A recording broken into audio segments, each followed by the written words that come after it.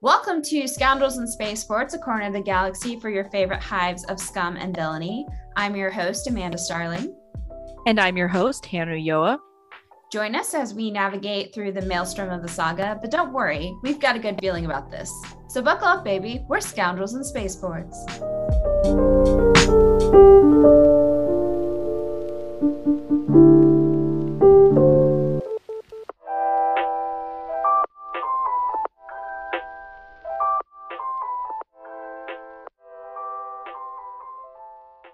So we decided that February was going to be our special episode about families. And although we won't be sharing any spoilers from the Book of Boba Fett, there was a lot of family action, whether it's talking about his, like Godfather type family or actual family members. We family. I'm doing the little scene. I'm doing the little finger pinch, Italian hand gesture. The family. Yeah, I can't tell if he's got the Italian family or if he's got like the Fast and Furious like family energy. I think it's a little of both. But we did want to touch on February families in Star Wars because family is such an integral part of the Star Wars saga. It is. And if anything, last year, can't believe we can say now this is our second kind of like love month episode. Last year we talked about ships as in romantic ships. We joked around about possibly telling you we're going to talk about ships again and doing starships, but we ended up decided to scrap that. Yeah, first of all, that's a little somehow too punny for us. But we figured family love is the other wonderful type of love within Star Wars. It's kind of, I would say, core, integral to Star Wars storytelling. So absolutely, we'll be talking about some of our favorites, whether they are parents, it's complicated family dynamics. I think it's a gentle way of putting it. That's a good way to put it. And of course, our siblings, our adorable Star Wars siblings. So let's kick it off here. I feel like we should start strong with the top Star Wars space parents, at least in my mind, which are, of course, absolutely. Bail and Breha Organa. Top tier parenting. They stepped up to the plate to raise not only their own amazing daughters that we learn a lot about through the comics, but then they step up to help raise Leia, obviously, and shape her into the strong, independent woman that she is today. And so they, in my book, are just fantastic parents, just from that alone. Mm-hmm. Quality. I mean, you think about how I personally really love the stories within Leia, Princess of Alderaan. That is a clear favorite because I feel like we get to learn so much about not just Leia's growth into the woman that we love, but the people who shaped her, and her parents are a huge part of that. You see it also in comics too. So you're not limited to the book for sure, but yeah, I feel like we see how Bail and Breha like to kind of, show Leia patience. That's something that's a Skywalker trait, to not have a whole lot of patience. And they really help foster her into somebody who can be both patient and diplomatic, and somebody who can they let her also explore and learn by failure to some extent. I feel like in a lot of ways that maybe Luke wasn't able to do. So for example, I think about, and spoiler for the book if you haven't read it, but like when she discovers the base on Crate, right? She did that by screwing up. That was not intentional. In fact, she basically accidentally ran into her dad's secret operation to build the rebellion. And he's just and it's amazing. And right. And Bail doesn't admonish her or make her feel bad about it. Breha does not really discipline her when Leia gets curious and wants to rebel and learn more about the rebellion and such. They're more so like, are you sure you want this, is generally their attitude throughout. And they foster her creativity, her curiosity, and her desire to learn and explore the woman she'll become, right? And I think that's such a healthy and rare dynamic in general, much less in Star Wars. I think another interesting fact about the Organas is how closely they knew Padme. Yes. And so as they're raising Leia, they are also kind of helping foster this idea in her that it's okay to be like Padme. And maybe they even help shape her become more like Padme by, letting her have these adventures, letting her learn from her mistakes. There's always like this TikTok sound that comes to mind when I think of Leia and the Organas, and it's like, don't interrupt your kids when they're doing dangerous things safely. And so like, if she's doing something dangerous, but she's being safe about it, like she can learn from it, So, right. I don't know. That's totally their mentality. And I think the one thing I deeply love is how they've always encouraged Leia's altruism and her desire to help others. I think about how like her first missions and stuff she was doing for the rebellion were like supply runs for planets that were impoverished or struggling due to the Empire, right? And that was a lot of Bail's and Breha's as well, both of their desire to help others. It was a natural trait of them long before the rebellion even existed, right? Before the fall of the Republic. And the fact that they encouraged Leia to do that, probably above all things. Good parents, man. We can talk about them forever, but I'm just forever impressed by their desire to do good and what they've passed on to their daughter, who in turn is able to influence an entire legion of the rebellion and later on the resistance generations. That's their lessons permeating through to them. So it's so cool that we get to see that just intergenerationally. Go Bail and Breha. I know. And then you've got like these other parents who maybe don't have children of their own originally, like, to start off, but they kind of end up bringing into the fold this family, and that's Hera and Kanan. And the fact that they also inspire their, kind of quote unquote children to continue on that same path as what the Organas would with Leia. And you can't talk about families without talking about the Ghost Crew, because they're my favorites. I love them so much. They're the epitome of found family. And I'm pretty sure that Kanan and Hera did not go in with the intention of like, oh, we're gonna adopt every like lost child in the galaxy. But I'm pretty sure that just that innate nature in both of them, or at some point we're just like, you know what? You look like you could use a bunk and something to do. Come with us.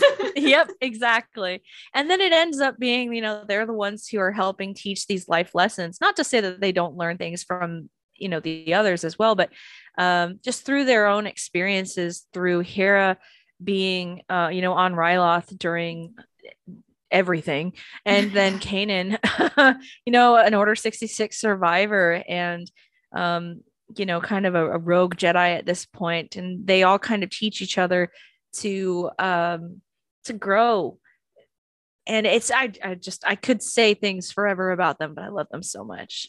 It's true. And like, I think to the point that we were kind of talking about earlier with their family kind of permeates through generations of like rebels and resistance. I think about how Kanan and Hera have taught Zeb and Ezra and Sabine so many valuable lessons, whether it's in fighting or in how they communicate or how they work together, how they strategize. Yeah. There's so much going on there. But I think also one thing to mention as well is that they help heal each of them from their other family trauma. So like, Kanan and Hera are instrumental to Ezra healing from his trauma of losing his parents to the Empire.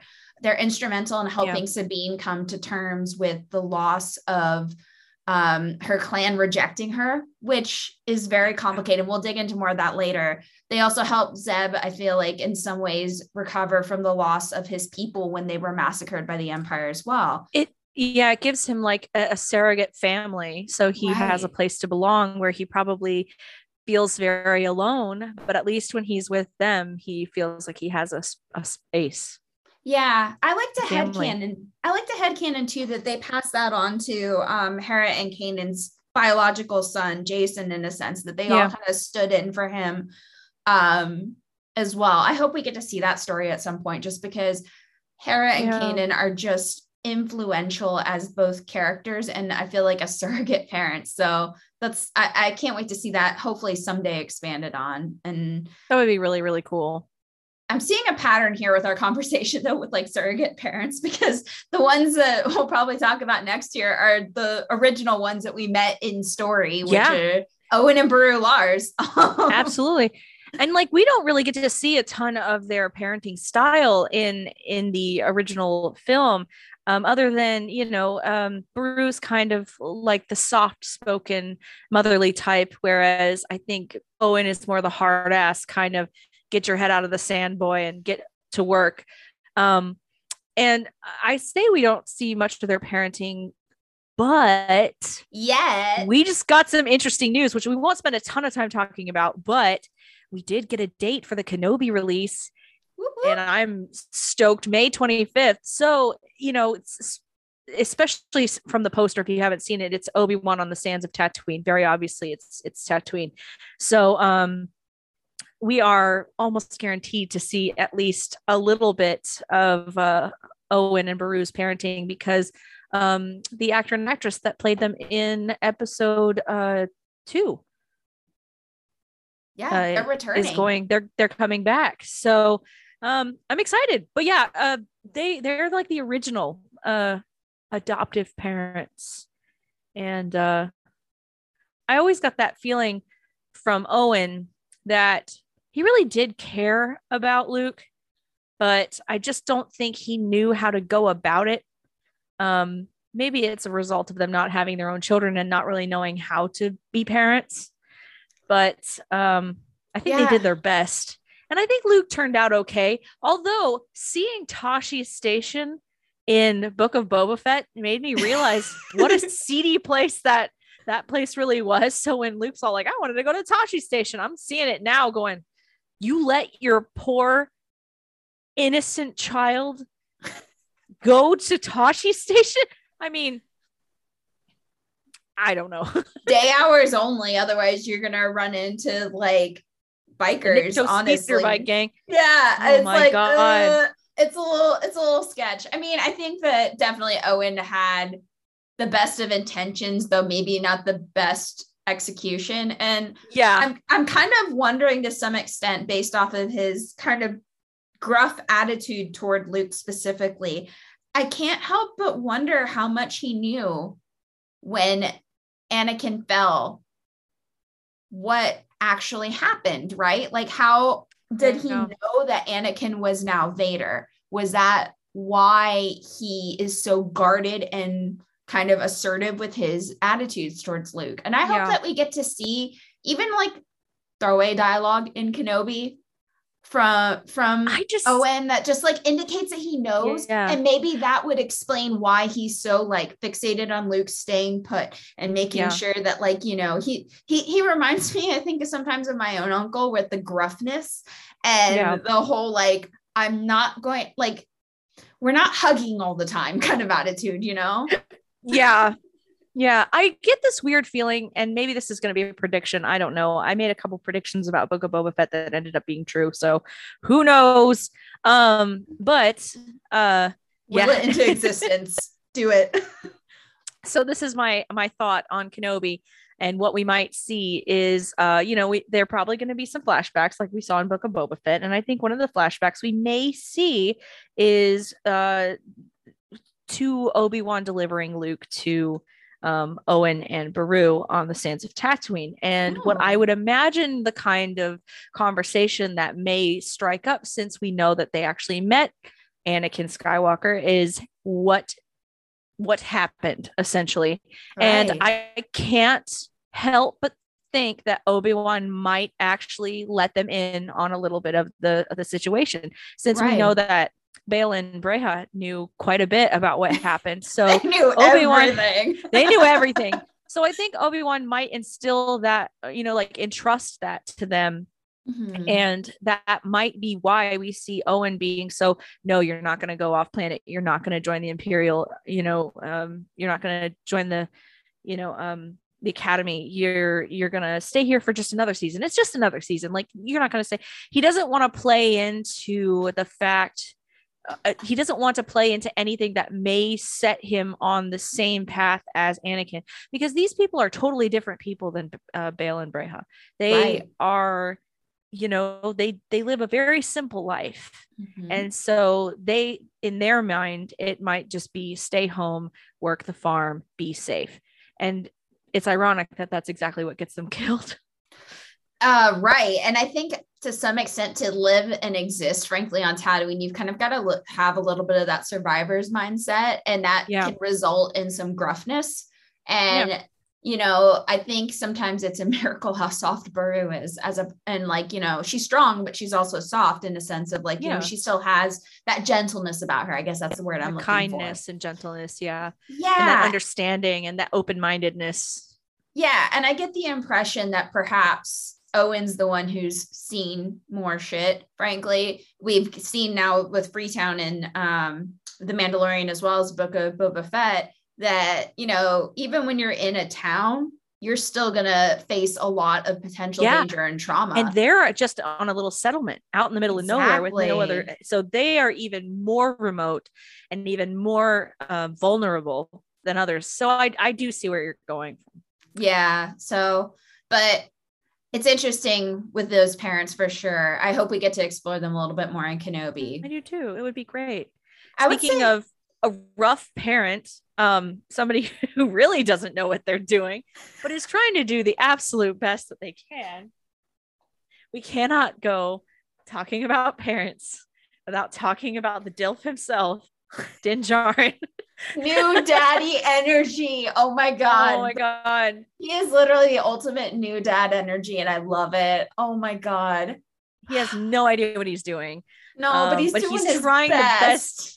He's trying his best. I keep going back to this thing where I'm like, oh, sweetheart, he didn't feed that baby for 3 days. He had to eat a frog. He had to eat a frog at the Ugnaughts farm. I like to think, oh, maybe I should feed him. Din, what the fuck, man? Oh, Din, he's trying baby. So hard. He gets so much better as we go, though, frankly. Oh my goodness, so much. Yes, he went from it's just frogs to soup, bone broth. You can have some bone broth. Yep. I'm sure that he figured out fast that babies are not supposed to eat amphibian species egg babies. That was great. Mm-hmm. Good job, Din. Good job trying to step up and intervene in that potentially dangerous situation. Mm-hmm. I think that more so with Din, I think what makes him so intriguing as a parent is that he has this desire to do the best he can and step up for someone who has no one. And I find that so beautiful. Grogu has literally nobody. And I think that Din immediately assumes that this kid has nobody. Let's try to find him somebody. If it can't be me, let's get somebody who can help him and can care for him the way that he deserves. And I feel like to have that natural trait as a person, I think part of it, of course, is his Mandalorian culture of, the foundling culture and stuff. But ultimately, I think that innate feature is not in everyone. And I find it so special when somebody who sees a child that is definitely not their own.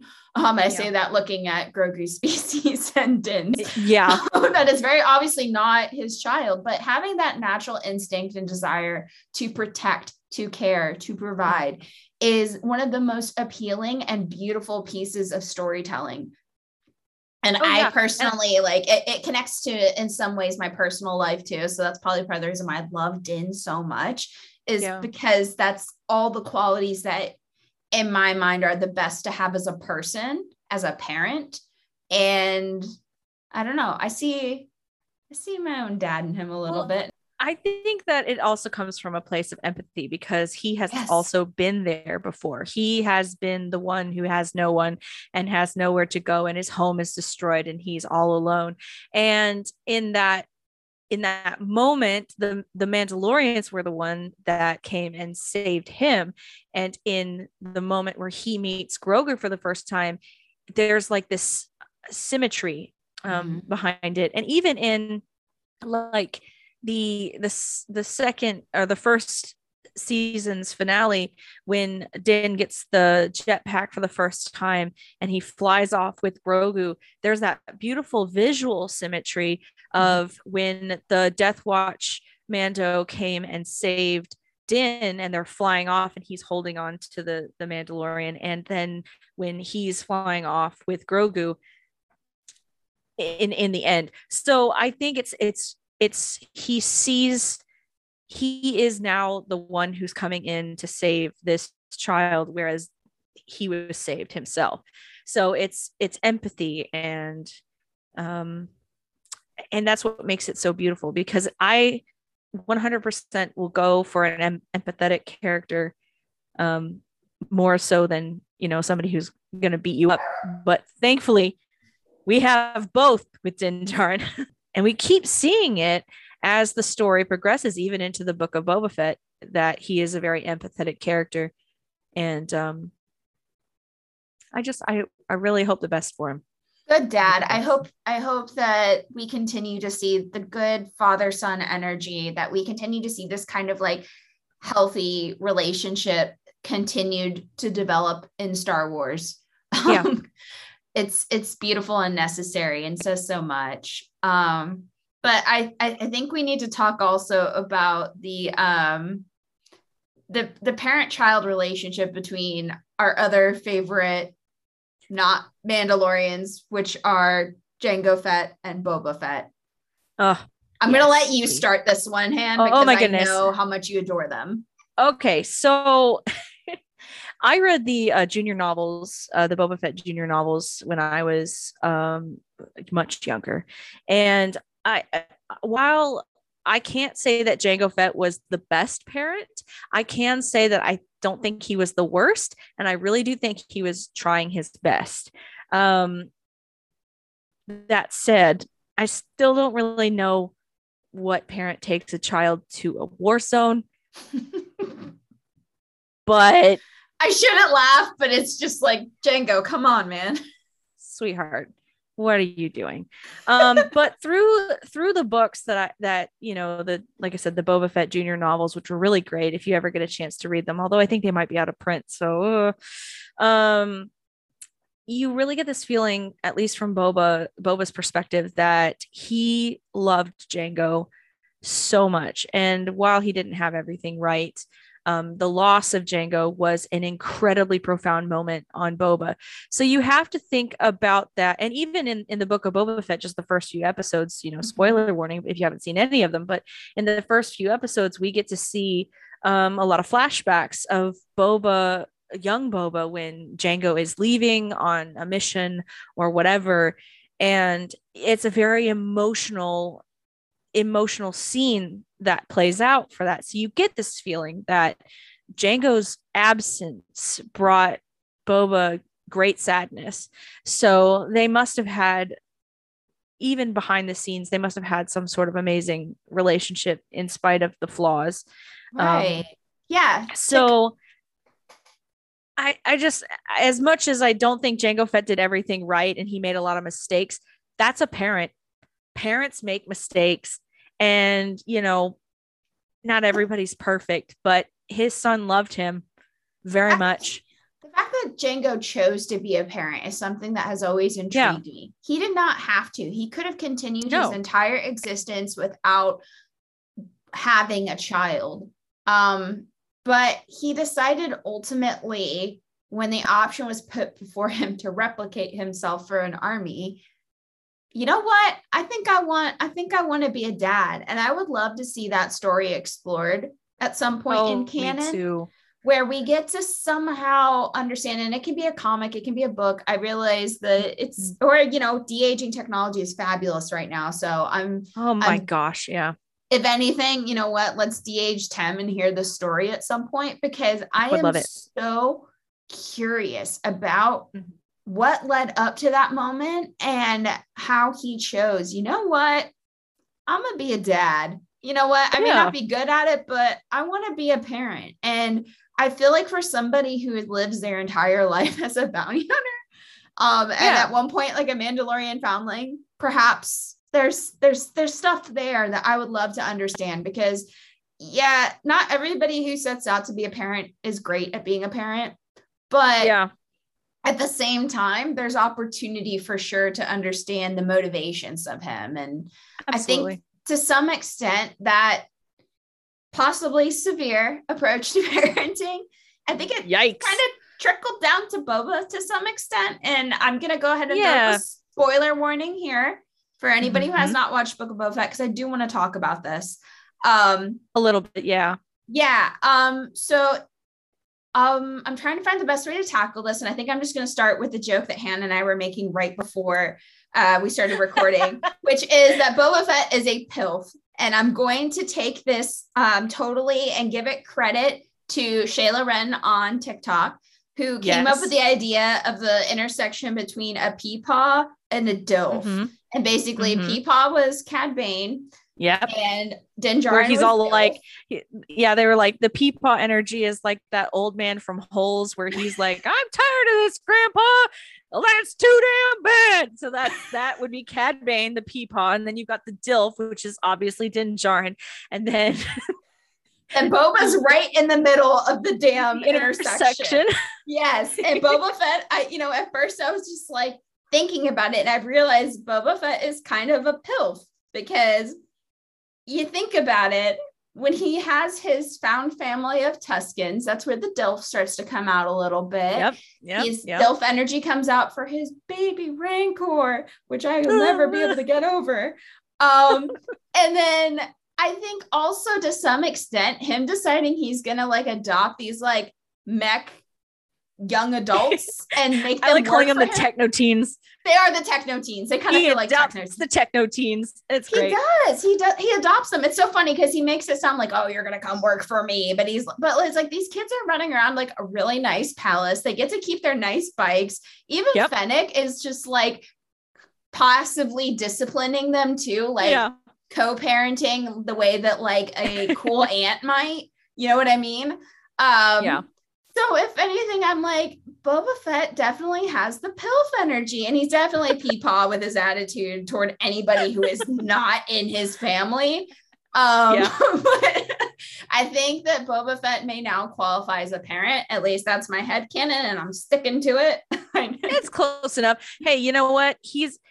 If the only two examples we have are Tuskens and Rancors, he definitely counts as a parent.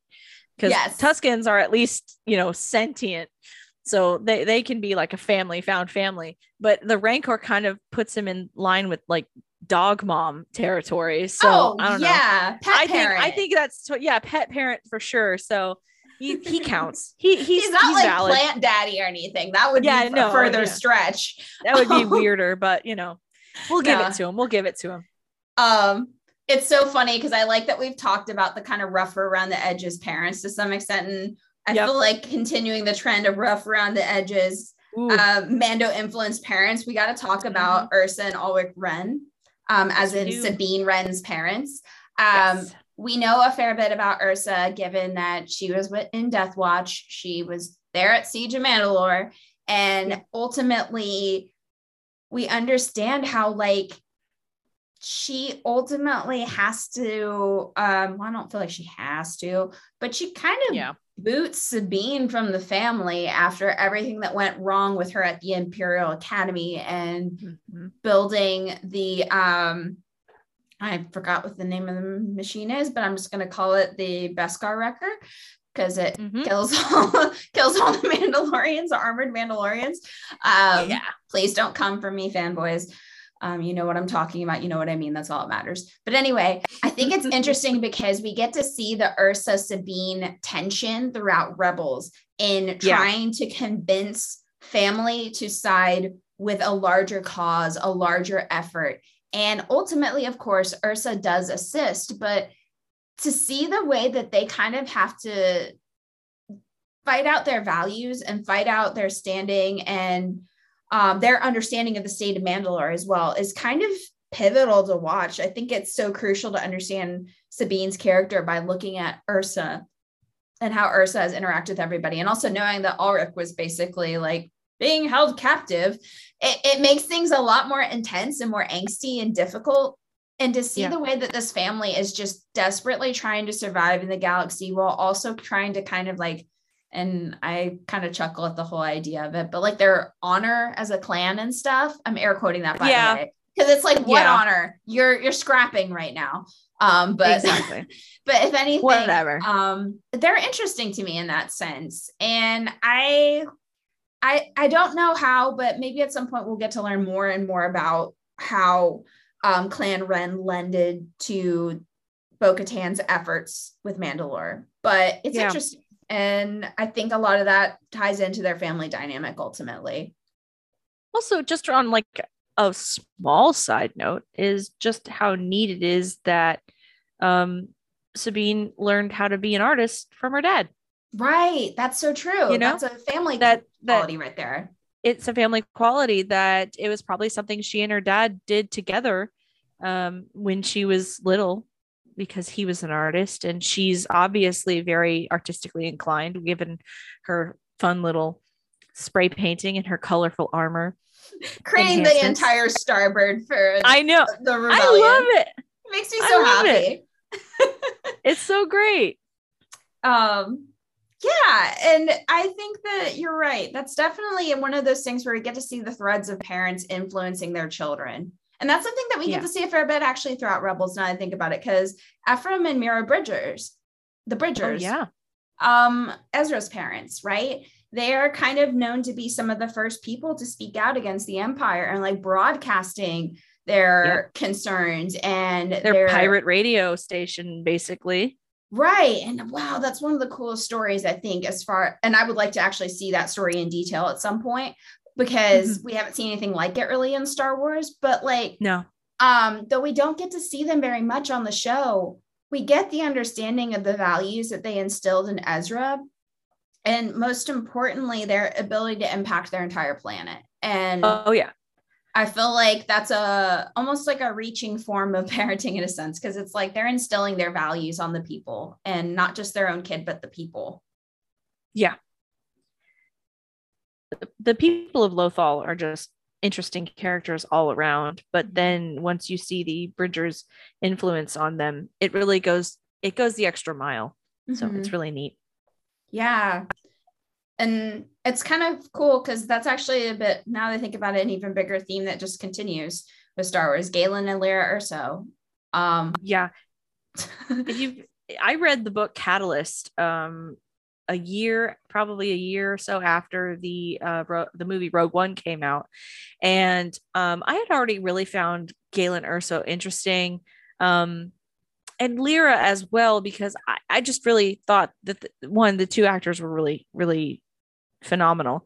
But also I just really wanted to know more. I wanted to know more about Galen, obviously, because we get this sort of hint between him and Krennic, but we never really get the full backstory until you read Catalyst. And what you find is that these two, they joined the Empire really feeling that it was the right thing to do at the time, because they're both brilliant people. And then quite soon after that, they kind of are seeing what it's really made of. And when they try to back out, it doesn't work out for them. And they're pretty much pursued the whole time. But you really get this sense that, one, they love each other. And then when Jyn comes along, they really, really love her. And so much so that, Galen is willing to risk his life to protect her several times. Yeah. And Lyra ultimately gives her life to save Jyn as well. So I think even though we don't see a ton of them in the movie, and even though it's not really super touched on in the book, or it's still, there's still some of the better Star Wars parents who really did their best. And unfortunately, it in the end, they still passed, but not without creating an amazing legacy or leaving an amazing legacy for their daughter and for the galaxy. Right. So. I can't help but wonder sometimes, like, who Jyn would have been if she had been completely raised by Galen and Lyra, right? Because you could tell that they were doing their best to instill good values in her, trying to both protect her, but also ensure that she's like a strong person and knowledgeable too, right? Like Jyn is so incredibly freaking smart, and I love that about her as a character. Both her parents were scientists. Her parents are geniuses at this point. Yeah. So it's like, to me, I like to play the game of what could have been, because they were such interesting people, much less parents and stuff. So pouring one out for Galen and Lyra. Exactly. I think Galen and Lyra are probably, like Bail and Breha, are some of the sadder parents in Star Wars, where they really were doing their best, but for circumstances that were completely out of their control, they were not around for their children when they were really needed. So yeah, no, that was sounds really like another sad. set of parents in Star Wars. Padme and Anakin. Well, I don't know how completely out of control Anakin was sometimes, but he was definitely being manipulated. So maybe that was out of his control, big time. Yeah, I figured that was a good segue. Great segue into the complicated Skywalker family. We can kind of brush on this, considering it's like a whole freaking saga's worth. Well, but it's the whole freaking prequel, sequel, and prequel, original, and sequel trilogies are all about the complicated life of the Skywalkers, starting all the way back with Shmi and that whole thing with the virgins and the Force, and then you've got Anakin and Padme, who I think they tried their best. They had to keep a lot of their stuff a secret, so I don't know what they were gonna do when she had those kids. Like, what was their plan? Did they not think that far ahead? What was the plan? Luke and Leia weren't exactly a plan. Right. I just wonder what the plan was, after they found out. I think after the war was over, Anakin was probably going to leave the Jedi Order at the rate he was heading, honestly. Yeah. Maybe it was one of those it's better to ask forgiveness than permission sort of situations, or maybe he just didn't freaking care what happened. I don't think he cared also. If anything, oh gosh, I think that the Jedi would have been way more forgiving than anybody gives them credit. I think if anything, they probably would have had to do very special attachment coaching for Anakin. Really would have been the thing, because they would have needed to teach him how to let go of Padme if something were to happen to her. They would have needed to coach him on. Well, right. But that I feel like the Jedi would have actually tried to kind of help him in that sense of like, let's teach you how to handle your feelings when your kids are in danger or something goes wrong. Let's teach you how to handle your feelings with that. Because I think that was probably the biggest mistake is that it wasn't made clear to Anakin, or frankly the audience, how attachments work and how to manage them healthily. Because when you don't know how to cope with that, you end up with a Darth Vader. If anything, that kind of just continues to spiral within the Skywalker legacy. Luke with his students And I think that we don't know the full story yet, but clearly there was some complications with Ben too, and how to tackle all of that. Yeah. I think there was a lot going on for Ben. And while I don't necessarily agree that the common mindset that Han Solo was just a bad father, I think there was a lot of complications to Ben's childhood that probably didn't help, that Luke really didn't know what he was doing. And I want to put it kind of like we see in other forms of media how unprepared Luke really was for this. And it's really eye-opening when you see how little he knew and how he was kind of just throwing spaghetti at the wall and trying to see what stuck. So I'm not saying that he was I'm not saying that he was doomed from the start, but Luke himself as a Jedi Master was greatly flawed.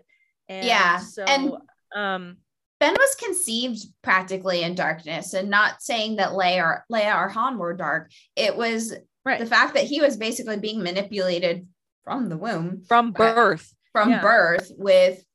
by Palpatine. And knowing that and having a not best equipped Jedi Master to assist you on that journey and guide you away from that darkness the way that I think Ben needed. I think Ben needed the lessons in emotion and attachment that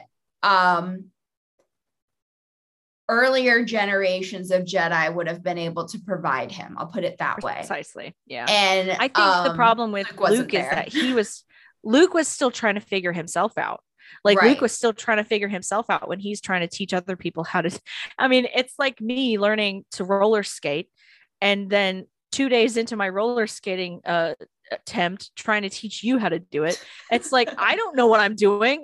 How am I going to teach you? But I'll give it my best. But we're both going to fall, and we're both going to skin our elbows. So it's like I'm just saying. Not roller skating with you. I can't roller skate to save my life.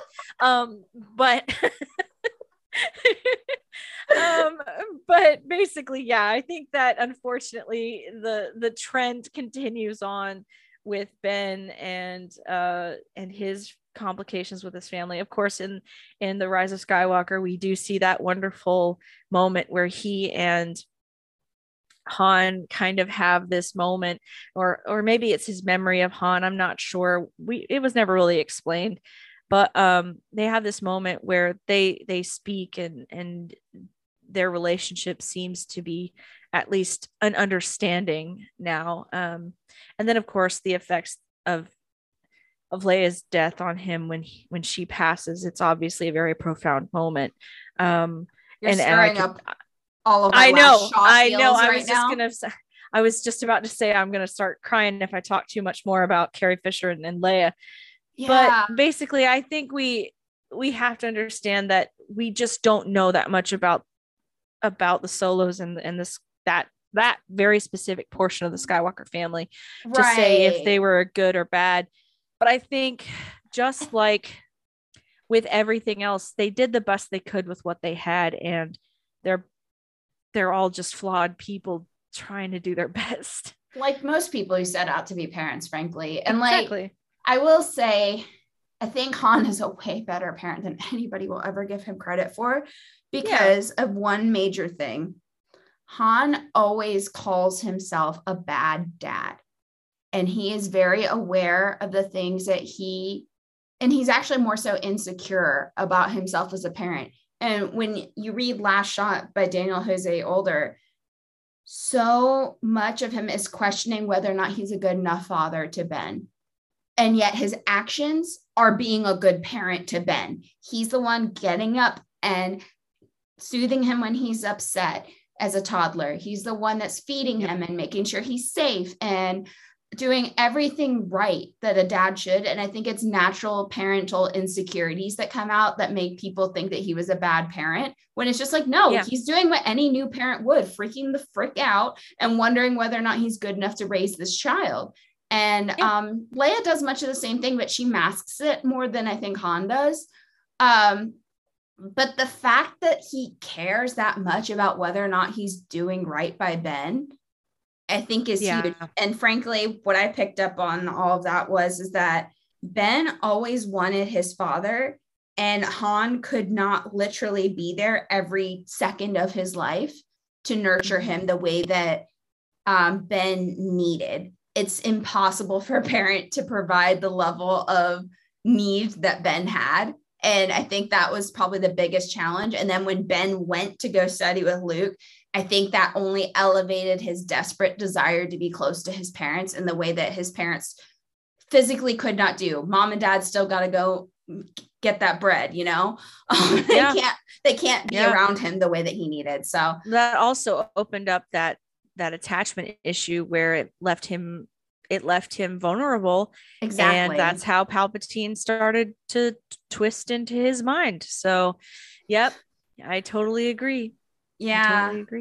So quick character rundown, because I don't want to spoil anything for anybody per se, but I want to mention some publishing parent stuff that is very juicy. Yes, a quick fire round. Yes. So we're going to talk about 2 High Republic mother-daughter relationships. First, there's Sile and Chancey Yarrow. We'll put it this way. We've got Sile, who is of the era equivalent of Han Solo, but gay. Very, very, very lesbian, and I love it for her. It's beautiful. But we've got Sile running around the galaxy thinking that her mother is dead. Turns out her mother is working with the most dangerous organization in the entire galaxy and trying to freaking mark everyone. Oh my God. It's intense. It's amazing. If you love the Han Solo energy and want to see that translated into a character that I think is at times even more compelling than Han, please check out Out of the Shadows by Justina Ireland. Might be a controversial statement, but I think a lot of people are a little bit more compelling than Han Solo sometimes. Ooh, hot take. That's my hot take. Just saying. If you like that little bit of spice though that comes from like Han Solo, you would definitely love Sile. And I think she's particularly interesting and that's spicy. But if you want even more spice, we've got Avon and Gara Staros. Avon is a young kind of like scientist like character. She likes to tinker. She knows a lot and she's brilliant, especially for her age. She's like preteen, tiny little thing, kicking ass, roaming the galaxy, doing her thing. And her mom is actually a galactic senator. But betrayal. She also sides with the Nihil. Another mama traitor? What the heck? I know. We're all with all these moms. I don't know. They all have issues. And Mama makes the betrayal. Gara Staros makes this betrayal. I shit you not, and this is a spoiler, and I don't care, because she thinks that Marchion Ro is hot. She wants to sleep with him. That's it. She betrays the galaxy because she thinks that the Eye of the Nihil is hot. That is the lamest reason to become a traitor ever. It's kind of hilarious. I'm going to rob this bank because I think that Harry Styles is hot. Like, come on, really? I mean, there have been worse reasons for people doing dumb shit, especially in Star Wars. But it's true. It's hilarious. And it's funny because Avon doesn't know yet. And I'm very curious to see how this shit explodes at some point in the future. Oh, no. Yeah, it's juicy. I love it. But that is that is there we go. We got some drama. That's all in the Fallen Star. So please read that book. Gosh. Yes. So just a heads up. And then lastly, we got to talk about Dr. Aphra. Okay. We know where this woman gets her conning skills from, and it's none other than her father, Corin Aphra. Okay. Because Daddy decided that for him to convince her to go on an adventure, he's going to basically get her doctorate, like the equivalent of disbarred, until she helps him. And then once she helps him, he'll help her get her doctorate reinstated. Oh my gosh. Dad, come on. The worst. That's like It the is. worst. Come on. Like, I thought not feeding your kid for 3 days was bad. Like, that's bad. You're going to undo your child, the one healthy thing your child did in her life, which is pursue higher education. And you're going to undo that because you want to go play Indiana Jones in the galaxy.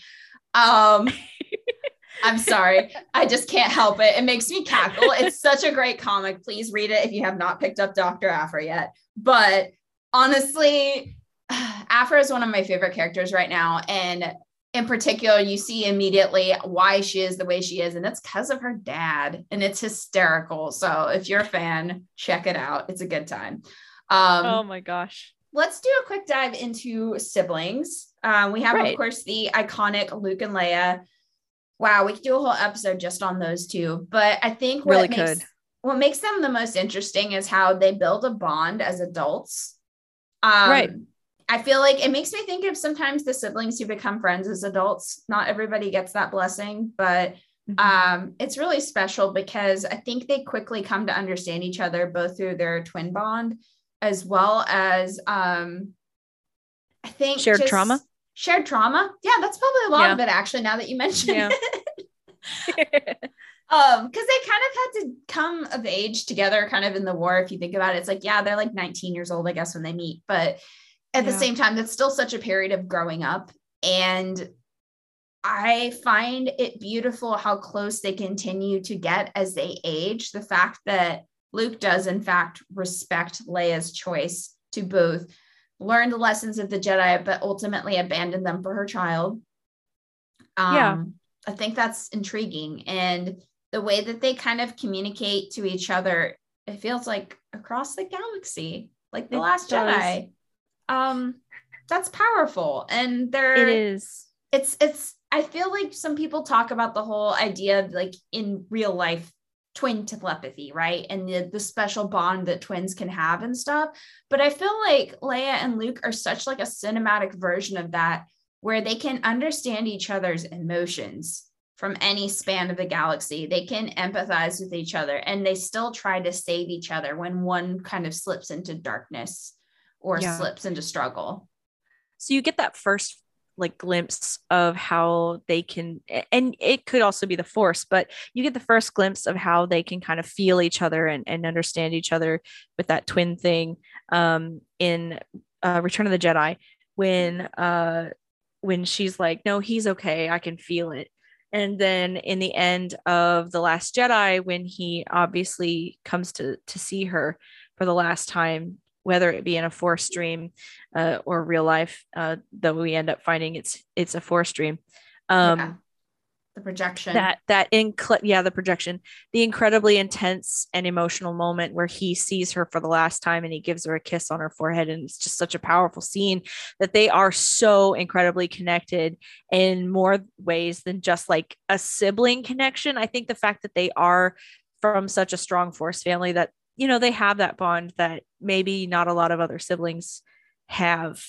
But they're so exemplary in that sense. Like it makes you want to aspire to that level of connectivity with your sibling in a sense, because it's like, I can feel you from across the galaxy. I can feel you freaking dangling from a little satellite dish on Bespin.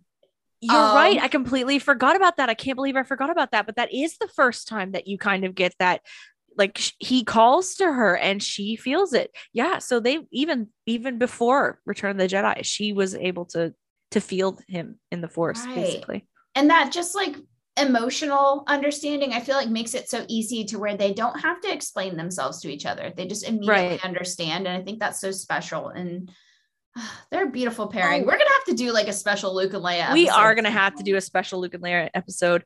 And I feel like you can't talk about siblings without talking about even metaphorical siblings or you know, like Anakin and Obi-Wan. You could talk about, you know, on Mustafar when he's like, you were my brother Anakin, I loved you. Yes. You get that feeling that he really did see himself as a sibling, mainly because I think they were closer in age than perhaps, let's say, Qui-Gon and Anakin, who I think Qui-Gon was more of that parental figure for Anakin. And Right. then when he passed, Obi-Wan tried to be that father figure, but I think through the Clone Wars and through all of their adventures together and everything, we really got to see how they were much more like siblings. Mm-hmm. And it was the big brother, younger brother energy. And yeah, exactly. They taught each other things emotionally. They dogged each other over stuff. Oh yeah, there's so much. They dogged each other big time. And I think that's part of the fun of watching the Clone Wars show in particular, is you get to see that brotherly dynamic between them. Definitely the dogging, definitely the moments of kind of still teaching each other. I feel like Obi-Wan learns a substantial amount from Anakin actually in Clone Wars. Oh, and it levels the playing field for them. And it makes you kind of see how they just continue to draw closer to each other, to rely on each other. And even the experiences that they have throughout that. Like I think of actually, and this ties into another sibling relationship too, the son and daughter of Mortis, right? And even the father too, that whole dynamic. Mm-hmm. It's so literal in its symbolism of light, darkness, balance, right? But I feel like that was such a valuable moment for both Anakin and Obi-Wan, even though they don't really remember, to kind of like see their roles within their family dynamic, right? Yeah, and it gives them both an understanding of the Force and how the balance of the Force works, but also how their relationship can kind of tie into that. And they see that represented in this push and pull tension between brother and sister, son and daughter, right? And how light and dark. And, you know, these characters who are so contrasting adore each other so deeply. Like son is pushed somehow even further into darkness at the loss of daughter, right? And that in itself is such a beautiful family metaphor. And I think it's so special that it's Anakin and Obi-Wan, and of course Ahsoka, who is like, let's be real, the honorary little sister of Anakin and Obi-Wan. Exactly. I think it's so special to see the three of them exploring that dynamic and understanding the way that the galaxy folds into itself. Also, if it is like older brother, younger brother, and then little sister, it really does explain a lot about Anakin's personality, that he's the middle child. I'm just putting it out there. Oh my God, he has such severe middle child syndrome. Oh my God. Oh my gosh. Okay.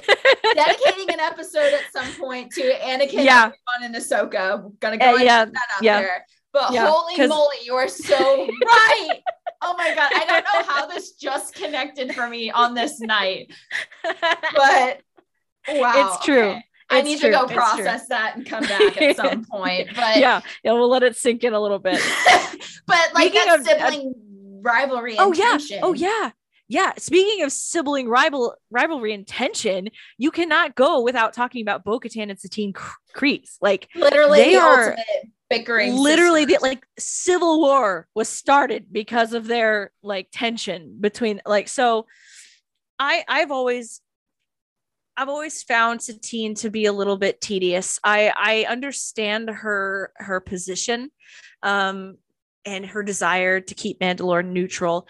I still sort of see Bo-Katan's side, even though girl's a terrorist. Like I just you can't really get around it. You're like not wrong, but don't be a terrorist about it. Bo-Katan, you're a terrorist. Like there are better ways to go about what you wanted to do than becoming a terrorist. And unfortunately, you just kind of Sith Lord.